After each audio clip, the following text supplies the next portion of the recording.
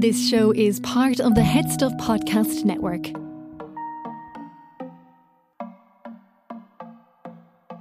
My name is Keane and my cholesterol is too high. Not tonight. I'm watering my hair. I'm James.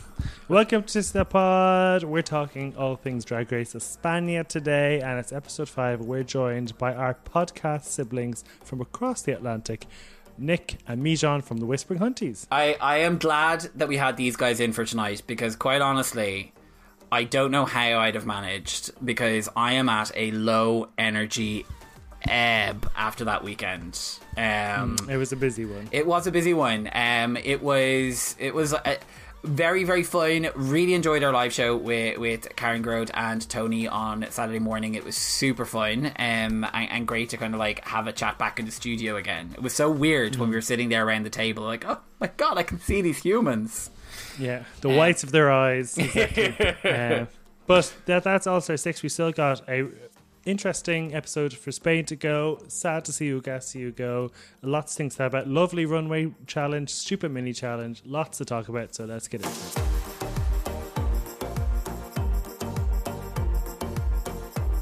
Whispering Huntys, thank you so much for joining us for Drag Race Espana. Yeah. Before we even get into Drag Race, how has Pride in New York been post-COVID? Tell us all. As the queer historian that I have become, thanks to being a queer person, but also thanks to the Whispering Huntys podcast. I mean, now when I go out, I feel like I'm doing ethnographic research on like the way that queer spaces are changing. And I mean, we've gone from when they first opened, you had to have your like vaccine passed in order to go to the bar. Now, no one really cares about that, but everyone is out and everyone's so happy. It's felt like reunion. And like, a lot of people came from like all over just for New York Pride. Like there's this guy who like I followed on Instagram who's from Mexico who I ran into at the bar. I don't know if he wanted to make out with me, but that's definitely been my goal for like every bar that I want to go to. And I'm telling you, I haven't felt this flirty since I was like probably 21 and like, you know, with an ID for the first time in New York City. There were parties everywhere. There were lines around the block and then, you know, sweaty dance parties, lots of rain on me. I couldn't even go. So I recently moved to Williamsburg that has like a bunch of bars. I couldn't even go to like my favorite normal bar that's close to me because I was waiting for like 20 minutes. I'm like, I'm never getting in here. So I like walked down the street to this other one, still had to wait in line. The worst thing happens. I like get in, start talking to a stranger, which is very natural for me.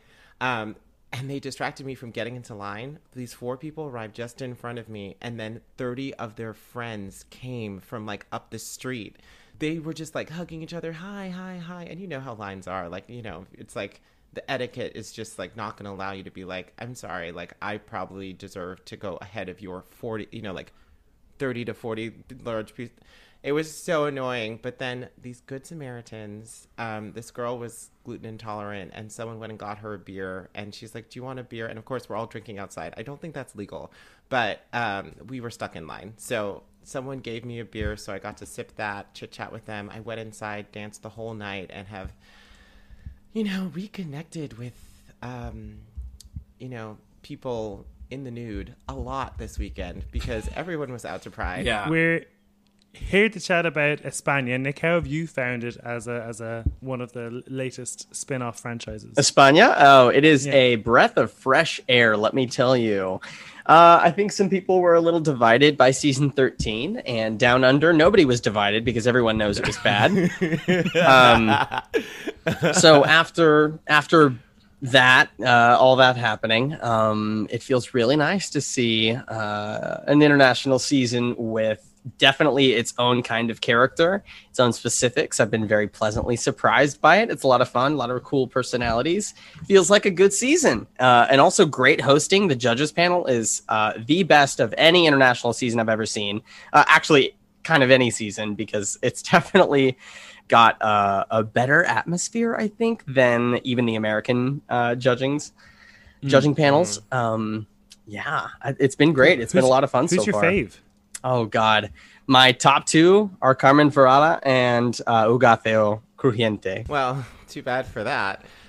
What? Oh no! Is there? Oh, I haven't watched the new episode. Let me guess. Ugateo gets eliminated. Is that what happens? You're going to be finding a lot of spoilers then in this conversation. Yeah, I haven't watched the episode from this week, so fuck it, whatever. I mean, we'll discuss it anyway. I'll just be finding it out. It'll be the original spirit of our podcast where I know nothing. Okay. No, but the coolest thing about the judging panel is that they're almost overqualified. Like, Anna Looking, it just speaks so eloquently about fashion. Like, you feel like you're being educated when you hear her speak. The Javiers are so handsome, so sexy. Oh my very God, queer. yes.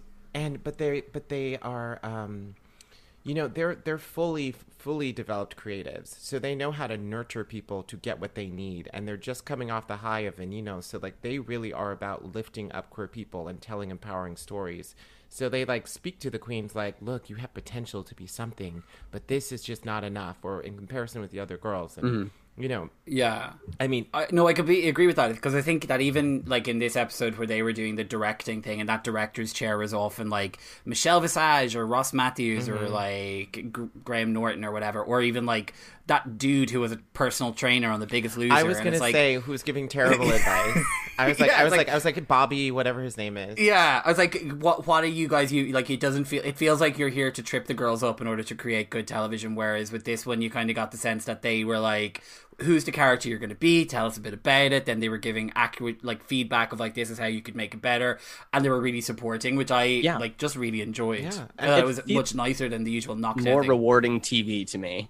Yeah, and that was definitely. That was character development work that they were doing. Yeah. They were like, who's your character? What is the persona? Like, what's their motivation? What's going on in the scene? Like, because connecting those dots is sometimes very hard, considering that a lot of these drag queens are not like trained actors or have taken like an acting class. Drag is like it's not really, but it's like a street art. So like everyone has like a different sort of resume as everyone comes to it differently. So they may have not had like that level of development work. So going through them to be like, are you getting the inferences in the script? And like sometimes the judges help. Like Michelle Visage will be like, do you know what this cultural reference is? Like, can you try and do that because that's the joke? You know what I mean? The TV show that it's based on, Fisica or Chemico, Javier Calvo played one of the main characters in it. So like he's far really like the best person. He's the director, and he was in the original show. So you can't ask for anybody better really to be directing this week's challenge. I need to read up more on the Javiers because they're just so handsome and so successful. I'm like, where have you been hiding? Like, is there an Almodovar movie? You know they're married, right? Well, I just found this out like when we were recording over the weekend, and I was like, damn. But you know me what? Too. Threesome. I'm willing. Anyway, were you disappointed when you heard that the judge in this week's episode was Alaska and it wasn't the American drag queen? Well, I had heard that'd be so that funny. there was another Alaska, and it just kind of like slipped my mind, and then I was like, well, who is this Alaska? And even that Alaska's in on the joke. I don't speak Spanish, but you guys look great. Well, but the funniest thing about this Alaska was that I guess that like hi, the way that we say hi, which is hi, doesn't translate. So she was like hi, and it was like Alaska would never say that. So surely she would have been like hola, like that's what Alaska would have no, said. but she literally said hi, and I was like, yeah, and I was like, you didn't get the pitch right, and you're a singer, so like, have you heard it before, or was that a line that they gave you? I don't know. But I thought it was cute that she's aware that there's another star, because one could. I mean, obviously this Alaska. I was looking her up. I was like, that resume is ridiculous. Absolutely. In this week's mini challenge, they get to stand on grapes. It was disgusting. This is just another time-filling mini challenge from Drag Race España. I mean, of course, the weekend I'm watching with like a pile-on 7-day hangover is going to be the challenge where they have to wrap their feet in fucking plastic bags and stamp out a load of wine. Well, I mean, there's a big market for that probably. Drag queen made wine with their feet, because you get the foot fetish people in it too. No, but also keep in mind that like they walk into the studio, they've like moved all the makeup tables, which I thought would be like hard to do. So this shows you how much money they have at Estella over there. So they move all the makeup tables and they set up these, like very traditional barrels for like stomping on grapes. And then the girls come inside and they start eating them. And I was like, that's like I mean, like most people have seen the I Love Lucy episode where they're like stomping on grapes. Like that's people's feet like in there. So like I wouldn't necessarily eat the grapes. Oh, I don't know, like with the amount of like rancid little bowls of like grapes and olives I'd have thrown at me in like Spanish bars when you order a drink as like a tapas. I'm like, they'll put anything in their mouth. And of course, so this one had nothing to do with skill. It was just sheer willpower. So like, but the rules were so specific. You have to be hugging each other. You can't hold the barrel. You have to stand up straight. He was barking those rules at them. Yeah, I know. Why? For their own safety. Yeah. But I am glad though that Drag Race Espana is like following the Drag Race rules. We were talking about that on this, like on our podcast recently. It was like there are mini challenges every episode, and they always do them. And then they do the maxi challenge, and there's always a runway. Like I just feel like the parts are there. Right. But also I've noticed that because the Spain episodes are so long. And maybe that's just a thing that the show has morphed into, that they really want all that footage of workroom stuff, of runway stuff. But the US season, maybe there's like more strict time limits. So they just cut the mini challenge. They just decide not to do one. Yeah. I don't know, because I guess they would have to plan that in advance. But I kind of don't like it when they don't do a mini challenge, because it's the more fun part of the episode that's like lighthearted. It's just nice to watch. But like America and Drag Race Down Under even excluded them so much of the time. And I don't like the ridiculous ones where it feels like the queens are kind of being set up like to, I don't know, fall over or hurt themselves. But when it is something completely like absolutely ridiculous like this, I kind of go, and like I got a lot of comic value out of watching Carmen Farella like wrap plastic bin bags around her like expensive trousers and then jump into a big pot with Poopy and just like jump up and down. I was like, that, that's entertaining television. I don't know if it's it don't have anything to do with drag queens. Nothing. Right. No. Nothing. And then But sometimes international seasons, they dive really hard into cultural aspects, or they'll even stretch things into being like, well, we're doing it because it's cultural, right? Yeah. Because Poopy and Carmen won the challenge, they get to assign the roles, which is an important position to be in. Yeah. That they won through such an asinine challenge. But there you go. So, I mean, I tried to write down who each of the characters were. I don't know if it's worth going through it, because did you make much sense of what was going on in the actual acting challenge? Well, the gothic girl was also, she said she was gothic, Sagittaria. Yeah. I don't know how to pronounce Sagittaria. Papala was her character name, yeah. but she was based on somebody called Angie, so I think. She claimed to be gothic, but then she was dressed kind of like a teeny bopper girl, and then Hugasia was the actual gothic person, and then there was also a dead person who, mind you, comes off as gothic. So, everyone was goth basically besides the principal, who was Poopy, and then like Dovima, who's the most gothic of the queens. It sounds more like a moody, sexy CW show where everything's creepy. And Dovina only has one character, which is where she sort of sits there sassily and like doesn't really interact with people until they talk to her. And then, so everyone was goth. We got that. There was a lot of like, I guess, non-binary, hooking up, because like, Sagittaria had a butt plug stuck in her. It had the longest. Yeah. And it happens. They said it was a butt plug in the translation, but aren't those called something else? They're called they're like balls. Beads. Anal beads. She had anal beads. She had the longest string of enormous anal beads stuck inside of her, which apparently must have been vibrating because she was like shaking from the pleasure when she like walked onto the set. To be honest, after a while, it sort of looked like, her large intestine was being pulled out. Like, it's just like, oh my God, clinch, girl. No, Can't absolutely. wait to watch. Can't wait to watch. Alice Cullen from Twilight having anal beads like reefed out of her. It was very, very uncomfortable. And there wasn't. the story was just so, I mean, like, it held together in the beginning when they each had the separate scenes. Like, okay, the teacher likes to have sex with the students, also questionable there. How old are these students? But then, like, towards the end, it just got so confusing because, you know... and even more questionable. Because remember, Carmen was like, you haven't had sex with me. And she was like, oh, honey, I had sex with your dead body. Yeah. I was like, oh, okay. Oh. Yeah. All right. And I'm That answers that. Is that a joke? What? And then at the end, like, they're all together in that scene, and I don't even know what happens. They just start singing the song, and then they fall over. Like, what? And was Sagittarius supposed to be pregnant in that moment? Like, because there was like she had like a basketball stuffed under her.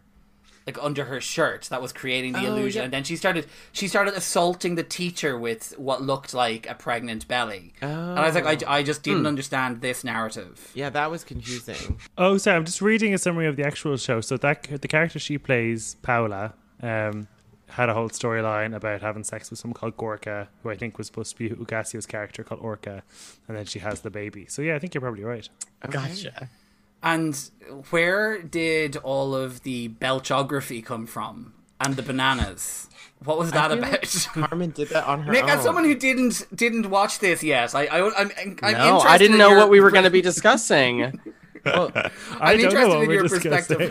perspective. So basically, but Carmen basically played this character called Mary Fair, which is based off Fernando, who was Javier Calvo's character. I don't know. I don't get the zombie reference. Maybe thing, he dies. but he did die due to an accident with a shotgun. On the show. Yeah. Okay, yeah. So it was just like a way to bring back the character, but also say that the character is dead. Mijon, who did you think was the best in the acting challenge? I actually thought that Poopy did do a very good job. With the final recording, I feel like they took some of the best things that Poopy did out, so it didn't make as much sense to me that everyone thought that Poopy was amazing, but Poopy's been robbed so many times from winning that I think that they were like, okay, it's about time that we gave something to Poopy. But I mean, no one else really had, like, besides Carmen, but then I feel like Carmen almost stopped acting when her character got serious. Yeah. Because she was this funny ghoul, but then when she actually had to say lines, she just kind of turned back into who I think Carmen the drag queen would be. So I was like, I kind of feel like she almost stole the show, and then when things got dramatic, it like faltered a little bit. And then unfortunately, Hugasio just needs to like make up a funny voice. Yes, yeah, I'd agree. Kind of do something. I mean, but also like was very uncomfortable in the workroom for poor Hugasio. Like they were all Nick, as a like, Hugasio fan now, you'll be in fight or flight watching this week's episode. Oh, Gets the Serena Cha-Cha treatment basically and telling them that they're crap and that they deserve to have won, and it's horrible to watch. Oh, that's a bummer. Yeah, Spain has been so like pretty remarkable, so that's a bummer to hear that happens. But I mean, hey, you can't escape it sometimes. I guess. There are only 6 people left, and we have like the basically like Wolaska talks versus this has happened before where like there's like team pretty factions. and then there's team like personality and kooky clicks, or artistry. Yeah. You know what I mean? So like that's too bad. And so Dovina, unfortunately, I mean, and Hugasio said this. Dovina did this thing where she was like vulnerable for a hot minute while she thought that she was going off the show, and she became a lot more easy to watch, and she was a lot kinder to the other contestants. Yeah, Dovina starts performing well, and Dovina's kind of just been closing them herself off, and I feel like in watching it, like it's like the defense mechanism of someone who's like who never felt who hasn't always felt accepted, and so Dovina was saying that she's like, if you don't like me, I go double down to make sure that you definitely don't like me. So I think that Hugasio and Dovina don't get along. And so, I don't want to call someone a bully because that's like a whole bunch of like cancel nonsense. But I do think that Dovina is choosing not to have a filter. And because of that, it makes her come off as very mean. And you know what? The fall happens right after that. Gosh, that's tough, but that does sound like her narrative's turning a corner because that's not top drag star of Spain behavior. No, and you get the impression that, like, we've seen it before on the show, where kind of queens who are more interesting in the way they paint, or kind of like have a more unique look, that sometimes the like really pretty queens will like kind of just dismiss that as kind of clownery, and they don't take it too seriously. And we haven't seen it in a while. I think there's been more of an understanding of the diversity within the way people choose to do drag, but Dovima very much felt as if over the last couple of episodes, like even like they referenced the very first episode where it was like they felt Carmen should have won, even though like that look that Hugasio created was one of the most amazing we've ever seen on Drag Race. And it was like they just decided they were going to create in the group this feeling that somehow she's this underdog.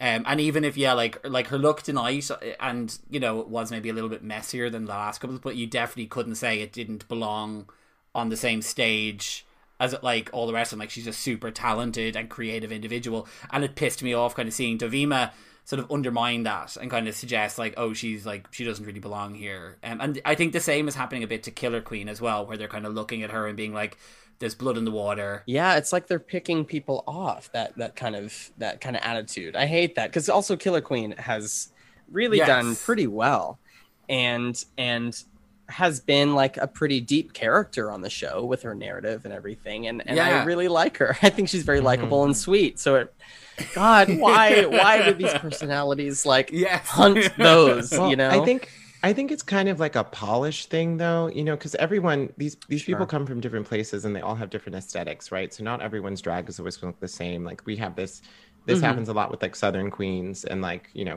meeting a New York queen. Like, it's like, if you're in a different market, you're going to be different.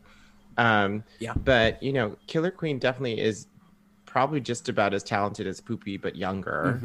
And Killer Queen's also like a doctor. Yeah. So like, like Killer Queen has like a whole nother job. Jeez. So this fully is a hobby. And to be that good and on a reality show. But to be fair, I don't think it's just Dovima. She seems to be painted certainly as the ringleader, and that's definitely who Hugasio felt the most attack from. But like, Sagittaria and Carmen were backing her up. Poopy seemed to be like bang on the fence, well, slightly towards their side, and Killer Queen was like, I've got your back, but I'm also on the fence in a weird way. So it is that weird sort of Alaska Talks vibe of like the pretty girls picking on them as well. That's what I'm trying to say. Like, I feel like depending on the type of drag queen that you are, the things that you feel that are important, like if someone hasn't achieved like those skills, it can be, they don't find the need to like respect them. I think everyone respects Hugasio's artistry. They're just wondering like, where's the drag queen underneath? Like, you're a conceptual drag queen. Great. What do you have to say? Actually, yeah, because it's like, if you look at other queens who are like that, the ones who have, like, I think of Crystal Method as a queen, or Gottmik as a queen, who kind of has this artistry, but then also like had a very defined character underneath it, and could take their style and modify it in order to meet the needs of any challenge put in front of them. Whereas you get some other queens who come in, like, I'd say the Drag Volcano would have been, if they'd stuck around, perhaps in this category as well, of just like, I'm excellent in this one very specific lane. And I think the judges don't seem to be demanding a sexy look from Hugasio. It seems to be kind of just the other contestants.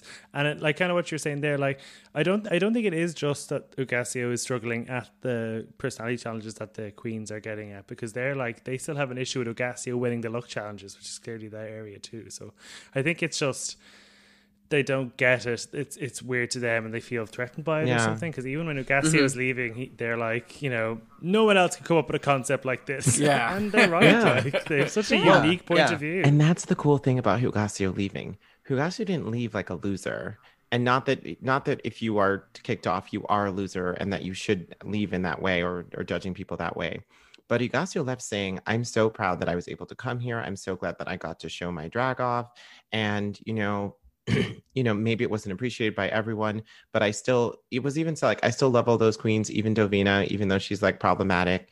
And like, I'm so proud of myself and what we've done with this show. And I think that that's right. Like, it's been a really good show, and, they're trapped, with each other. So of course they're bickering. And the cynic in me was like, this is actually really good that Ugasio is getting to have this sort of narrative on the episode they go home on, because the flooding of the fans will give them a lot of, will that'll boost their profile, because we always love and want to reach out to people who we see are being picked upon. I do think as well it was nice that Ugasio had that sort of sense of, I'm leaving here feeling like I've had a successful journey, and you really believe it, because a lot of queens say that, and like say Serena Chacha saying like, I was lucky to be here after like rocking in for 10 minutes on All Stars but then being booted out. It's like no, you didn't win anything, honey, like, calm yourself down. But like you really see what Ugasio was like, her wig business one. I mean, did it though? Did it? Have you heard of Kyria? Well, when she was filming that, she was, no one knew about Kyria's wig. So. Yeah, and after season 5, she had all the reason in the world to believe that the editors were going to be really nice to her as well. Oh, God. Right. You wouldn't know by this point.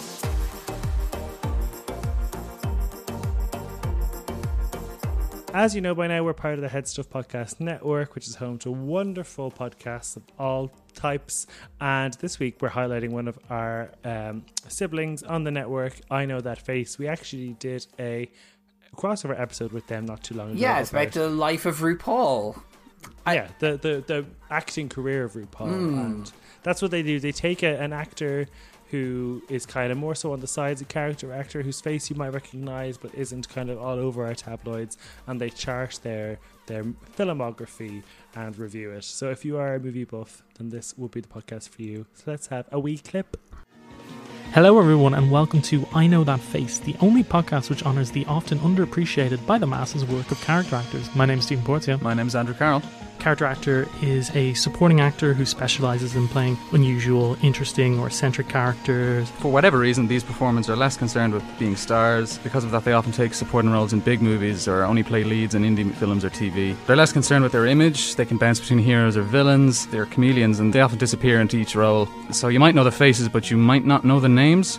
So subscribe to us wherever you can subscribe for podcasts and be on the lookout for that to come. And until then, see you later, cinephiles. Bye-bye. Should we get onto the runway? Nick, I know you haven't seen the looks, but they're on the Instagram page if you want to have a look at them. I'll give an ultimate hot take, like immediately. Yeah, your first reaction. So this week's runway was a fucking fantastic category. I loved this.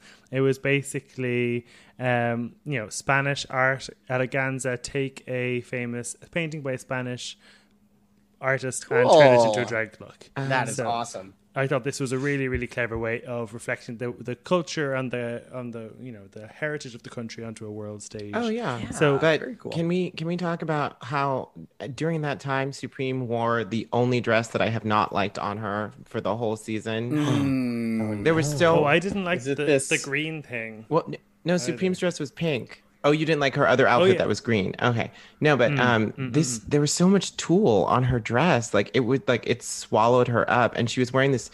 Yeah, what is this, mid-season rosé? Literally, that's what it is. Actually, I'm looking at it again. No, a bunch of shapeless tulle. Well, no, it just made her look like this sort of like pink blob, and I get what they were trying to do, but maybe because Supreme's shorter, like it didn't look the same as what it would look like on someone else. Because I feel like you're supposed to see a little bit more of that beautiful, like I don't know I don't know what the actual corset work is, but it's like the pattern of the corset matches her boots, so I don't know if they were made together. And then for some reason, right in the middle, it's cascading, but it doesn't come in. So it's like you just needed a little bit less tulle on her side, so that she didn't look like a rectangle. That midsection, that fluffy part that's hanging down, that should have been a wrap. Yeah. And if that was a wrap with the boots and the corset, wrap the midsection tight, and then it's all coming up here and trailing at the bottom. I do think that Supreme has one of the hardest jobs as a Drag Race kind of leader judge, because the rest of the judging panel are so hot and so fashionable. Yes. Like that catsuit that Anna Loking is wearing is so good. Like that's kind of what you would have wanted. Yeah, and even Calvo with his fishnet tights and his little denim skirt. Well, the Javies serve it every time with better. Okay. Here's what's really sad. Sometimes the wigs in Spain have been a little flat. And the Javiers come in with coiffed hair. Like they, Oh my God, their hair yes. is like styled and curly and gelled and up and down and everything. And I'm like, it really makes me sad when I feel like the wigologists or like the people doing their hair are like better for the judges than they are for the contestants. Do you think the Javiers are doing their own hair? No. And that's why it's so good? I would think that the Javiers have their own person doing their own hair. That's not No, I paid know, for yeah. by the show. I mean, I've seen some of the Espana socials be like, post a picture of Supreme and be like, oh, so immaculate, nothing. And I'm like, look, I like her, but come on, you can't be feeding me this narrative. This is clearly a pre-scheduled tweet or something. No, I do think she's been serving it though. I mean, I didn't expect it though, because in the previews they didn't really like show any like good images of her. So I was like, who is this Supreme person? But like, do you prefer her to Fred?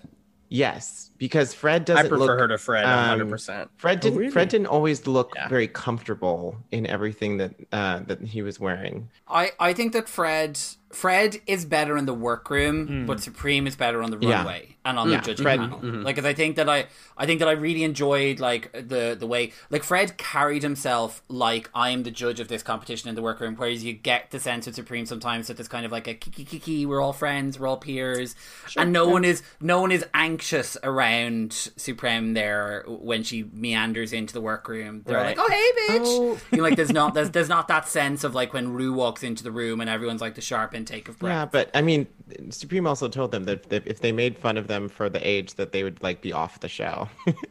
And Supreme handled Inti like she was still the boss. She's like, "Oh, you don't want to be here? You don't want to be here? Okay, muchas gracias. Thank you. Goodbye, girls. We're going back." I was like, That I did like that. I was like, okay, that's good. I was like, Supreme. She's my new Supreme. I think I prefer Fred, but I obviously prefer Supreme's drag because Fred's drag was kind of was a bit makeover challenge. Yeah. But I think Fred established the show under his name a bit better. I kind of feel than Supreme has, because maybe I just think they've been overshadowed by like how much I love the Javiers and Anna looking. I suppose. Whereas Nikki Pleasant didn't give us much to desire. Well, the funny thing is that Nikki Pleasant was supposed to be the Anna looking, but she never. Like, I almost didn't believe the fashion. After seeing Anna looking, I'm like, get her off the show. yeah. It's Anna or nothing. Okay, so let's talk about this runway, because I mean, it's so ironic that Poopy Poison rented a costume and wore it on the runway. That is what I had. There was a moment where the judges were like, Oh, good the God. judges were joking. They're like, yeah, like, in comparison to the girls, like yours kind of looks rented, and Poopy was like, uh-huh. Whereas like I don't like that. Whereas like everyone else is wearing like haute couture on stage. Like even though they didn't like Killer Queen's thing, I still think it was conceptual and Oh yeah. While we're chatting about poopies, so that was based on Les Meninas, which I had to Google because I heard that word menina mentioned lots of times. So I maybe you know this already. I certainly didn't. Les Meninas is like a really classic photo, and what she's dressed up as is the little girl in the photo. And then many other artists have come along and tried to repaint their interpretations of the same photo. So the one that Poopy did was the original Vasquez,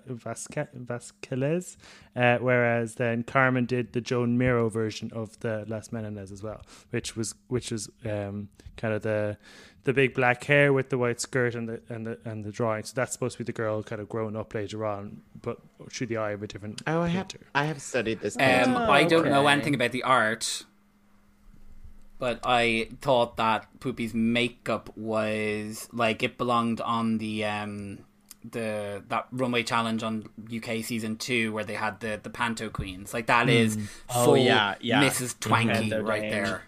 It really does look like that. Yeah. I hate the look. I looked at the original art and I'm like, oh, okay, it's really good in that aspect. But I hate this look. I didn't get the frame sort of shape to the skirt. It's referencing. It's fabric on the bottom ruins it for me. Like, because it's a little girl, and they used to have a very big. What do they call that? Yeah, Hoop skirt type thing or bustle. Like it is the kind of similar shape to what's in the original painting. All right. Yeah, so I can see that. Yeah. And Joe, I was actually like, Joe, Poopy spent a bit of money on this, which is always novel. It's like, oh, I hope she got her deposit back. That's all I'm worried about. No, and here's the thing. So Poopy's dress looks okay from the front, right? But because it looks almost like a low budget version of what was in the painting, you know, there should be more rounded, whereas hers was like flat, which is like not the original style of how those dresses worked. And then the thing that always bugs me is that I know that like in the painting, like the dress is not touching the floor. It's probably a little kid, whatever, blah, blah, blah. But when the dresses don't touch the floor and you're wearing like a full length ball gown, like, come on, like, it just doesn't, it feels weird. Nick, what's your first impression of Killer Queen and her Salvador Dali, the perseverance of memory look? I'm a huge Dali fan, and of course that painting is iconic. I hate this look. I think this looks bad. Oh, it is so bad. It is so bad. I appreciate, I guess, wanting to do something more conceptual for such a conceptual artist, but this is bad. This is not it, sis. I had a real roller coaster. I was like, oh, this is great. Probably because it was like the first painting that I recognized that came out on the runway. And then as I saw her, and I was like, oh, this is very after school arts and crafts over time. Yeah. I mean, the colors are super clashy in a way that does not remind me of the painting whatsoever. So that throws it all off for me. The only thing I'm seeing are the clocks, really. That's all that sticks out, reminiscent of the painting, and that makes it feel like a disservice. Yeah, I completely agree. I think that you would need to be someone on the sort of creative level of Hugasio to take a picture like this and not have it ending up looking like cheap and poorly made. And brave attempt. The mood of the painting isn't this. No, but I do think that there were just a couple things that, you know, what did Chanel say? Like, before you leave the house, like, take something off. So, like, you know, the big clock that's like right around the crotch could come off. The skirt looked cheap because in the back it's like really wrinkled, and so it's like you're not really sure like what the fabric's supposed to be doing. So then imagine it as like a black suit with the red waist, and then maybe like make the clock smaller so that they're not like, you know, like look like it almost looks like pancakes fell on her. You know what I mean? Yeah. Well, because they're still very round. And then this is what I mean about the flat wigs. Like, it just wasn't styled. So, like, the wig could have been, like, pulled back so that it looks, like, more futuristic. The wig's bad. I want to sketch a better outfit from this painting because I love the painting so much. There's a lot of potential here. I'm seeing it in my head. It's like a who's the designer from McQueen? It's like not a big, large McQueen, but it's a McQueen that is like draped fabric that drags like 6 feet behind you. It is very like glamorous and sleek. And the clocks and it's a very short, slick black wig. And the clocks are in a few strategic spots. One's hanging here, but they like melt off of you, but it's very sophisticated looking. That's better. I want to see this vision come to life. Man. I'll work on my character sketches. So as a Dali fan, do you want to move over to Sagittaria, who did Woman with Flower Head by Dali? Oh, Lana Del Rey? That's Lana Del Rey. Yes, it is. That's Lana. I like this. I think this is pretty. It's a little basic, but it's pretty.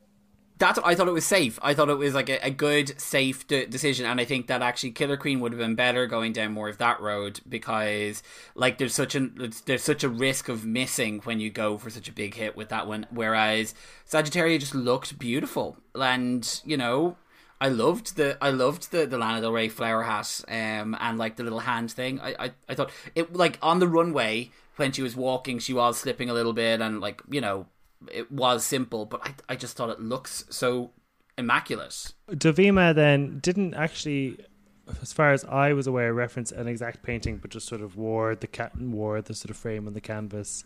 I think it looked good, but in terms of its concept, like, we have seen like that sort of curtain pole look before, so it wasn't. We've seen it better, right? But it would still deserve to be, I think, high. I mean, I think it looked good, but I wish that the fabric was there was a hem. Did you see like the right? It's shredded and I didn't know if she was trying to make it look like canvas but I was just like, you could have just hemmed that. I felt she looked like a bitter Russian woman removing the art from her ex-husband's house. Like, that was her walking out the street to the back of her Porsche that she was going to throw this painting into and then fly off into the night. Like, Davima's fashion is really much like hard to walk in. Yeah. Like, anything that's hard to walk in, she'll wear it. But yeah. But I do think that they did note that, like, being such a skinny queen who's normally showing off like that tiny frame, it was nice to see her wear something where she's more covered up and still look good. And I think that's something that like Sagittaria will like never do. I'll be very surprised when Sagittaria is not trying to look like, you know, like a Latin pop star. Next up is Carmen, and like I said at the top, she dressed as the Joan Miro Menina, and she was my top 2 of the week. I thought this was great. Nick, you didn't see it, but she spun around and blue paint sort of oozed out of her onto the dress skirt. I don't know where it came from. It must have been good. Somehow she must have had a trigger or something. And she was basically that was an Alexander McQueen reference from a fashion show where the model stood in what was a sort of not the same type of dress, but like it was like a triangular dress. And then they spray painted the dress with paint, and it ended up being this beautiful collage. And Bimini Babes tried to do the same and then it failed. And so luckily luckily Carmen managed to do it better, especially because she spun and it gave you that kind of like weightlessness. Right. It looks gorgeous. And I mean, I get some like mid-century realness from it, and I like that a lot. A little bit 50s housewifey to there's a notes of that I really love. I can't wait to watch the episode. This is gorgeous. Gassi was the last one we ever spoke about. They based their look on a Cervantes painting, but it was done through the eyes of Ricardo Covolo, who's a illustrator, I believe. And again, I thought this was fantastic. This is awesome. Yeah. This is awesome. This is really awesome. Like, this is pure I mean, they're so fucking good, and this is why they've been my other favorite since the beginning. I'm all in it for these concepts. Like, and I love, like, speaking of like Utica Queen, also a pretty conceptual queen. Sometimes she didn't always nail it, but I really love Ugatheo's flavor, and I only compare the two just because I think there's some similarities, but I really love Ugatheo's constant level of concept. I'm almost always obsessed with it. Yeah. So I mean, they don't reward it on the show all the time, but I think it's really clean, really cool.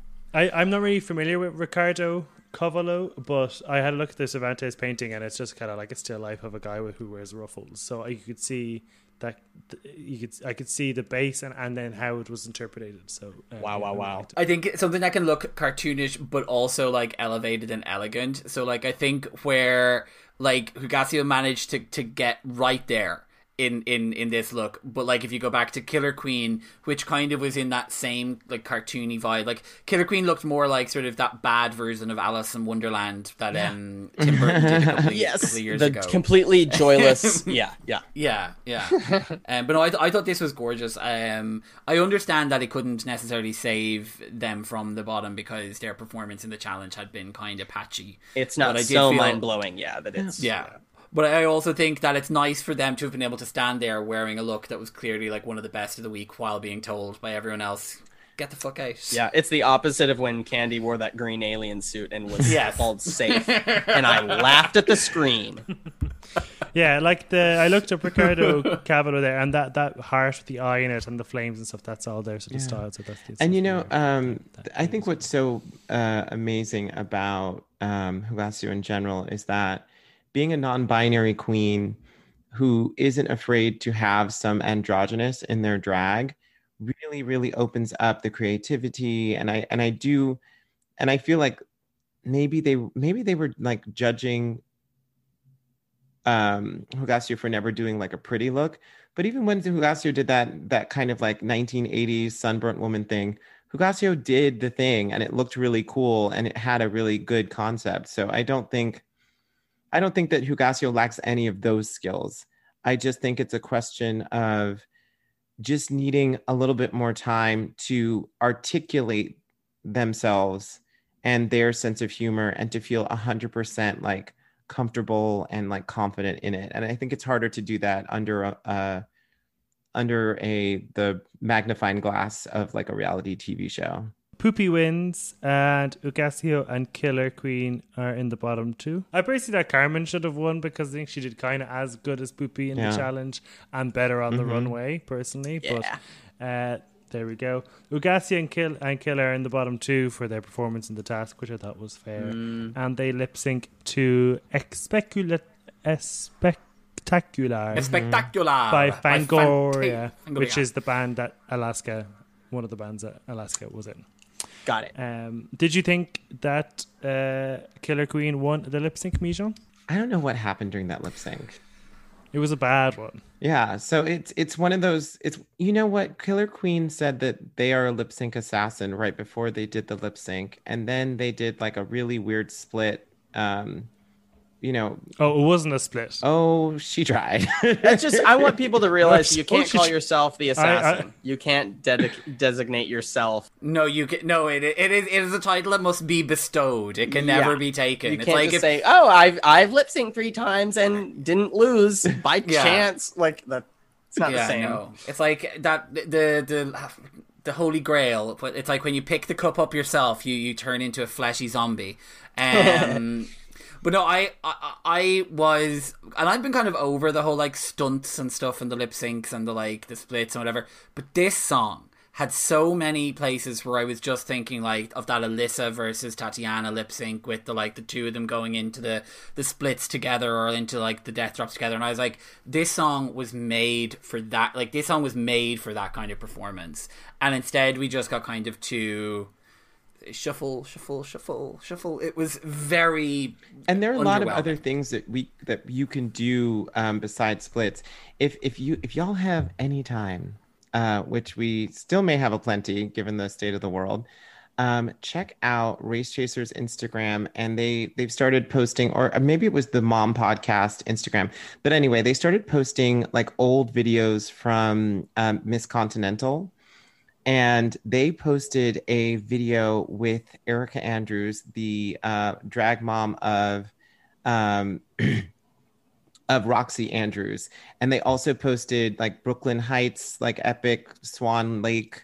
And, just some of the stuff that people do. And it's not always a split. Like you can do a lot. You can get low. You can stand strong and like twist your eyes. Like, there's so much more drama that we could be getting, but a lot of times what we get is like they stand, they go to the left, they go to the right, they go up, they go down, someone splits. Like you need to like use the whole stage. Do you know Rosalia, the singer? Is Rosalia going to be on? I don't know, but I just want a Rosalia lip sync. No, but apparently something really crazy is going to happen next week. Did you see the preview? All the judges are going to cry. Like it's going to be like stuff's going down. But oh my god! I think next week is a roast. Yeah, but I think I know. My god. Next week is a roast.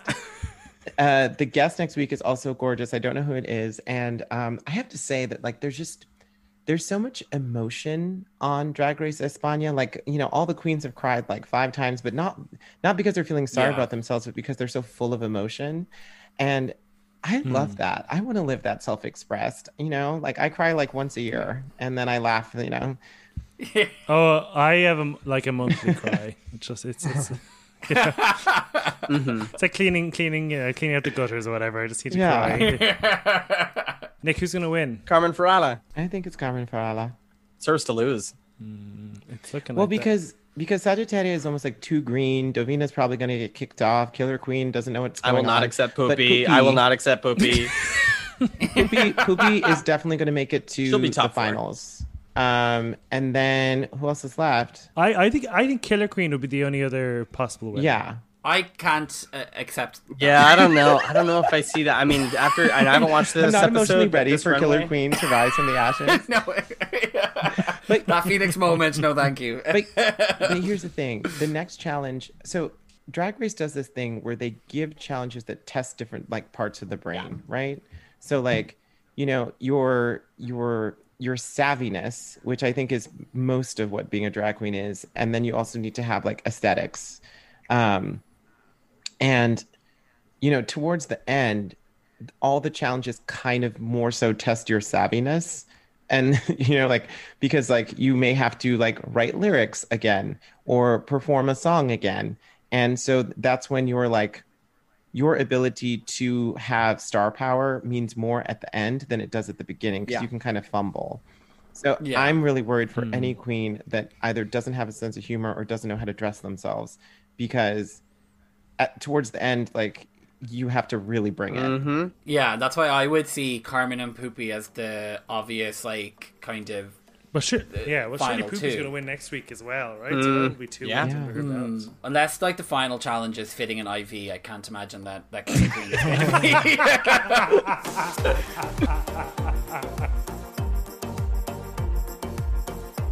Sad to see Ugasio go, but I don't think it's the last time we're going to hear from them. And I think in future international All-Stars, I think they will be ripe for the invite list. Yeah, I would agree. I think that they've got obvious areas where they need to work on. I think personality and performance is something that they'll need to like improve in, but they have the concepts, they have the artistry. So like, definitely very interesting, very exciting person. Very sad to have seen them going, but we're at that stage in the competition where you kind of can pick the people who are getting to the end over the people who aren't. And I would say that if it wasn't going to be Ugasio, it was going to be Killer. And I'm probably, given that it's a comedy challenge next week, happier that they kept Killer around, because I think that Killer will have probably a better performance next week than Ugasio would have. I think so too. So make sure you check out Whispering Huntys over on Instagram. That's just their handle as well, and their podcast is wherever you get to see that pod. If some people like to listen to every Drag Race podcast out there, so there's another one for your repertoire if you haven't already stumbled across it. Make sure you check us out on CC That Pod on Instagram. If you'd like to rate and review us, we'd be very grateful. How any new reviews, James, over in Review Corner? Oh, it has been so lovely, because I've seen a couple of little reviews coming in, and it just, you get a little notification, and you get your little notice, and you look and see what it is. And we got a gorgeous one from Sean Hegg that just said, "J'adore, j'adore, j'adore," and honestly, j'adore you, Sean, and j'adore everyone who's left us a gorgeous little review. Well, thank you very much, Sean. So yeah, head over and give us a rate review. Let us know where you're listening from as well. I'm always interested to hear where you're listening to. We'll be back on Saturday with the 3rd episode of All Star 6, which is kind of taking over my life at the moment. I just can't wait to see what happens next. We have an exciting guest lined up, but we won't say anything because you never know, they can always cancel. So you'll find out on Saturday. Have a lovely week. See you. Love you. Bye. Bye.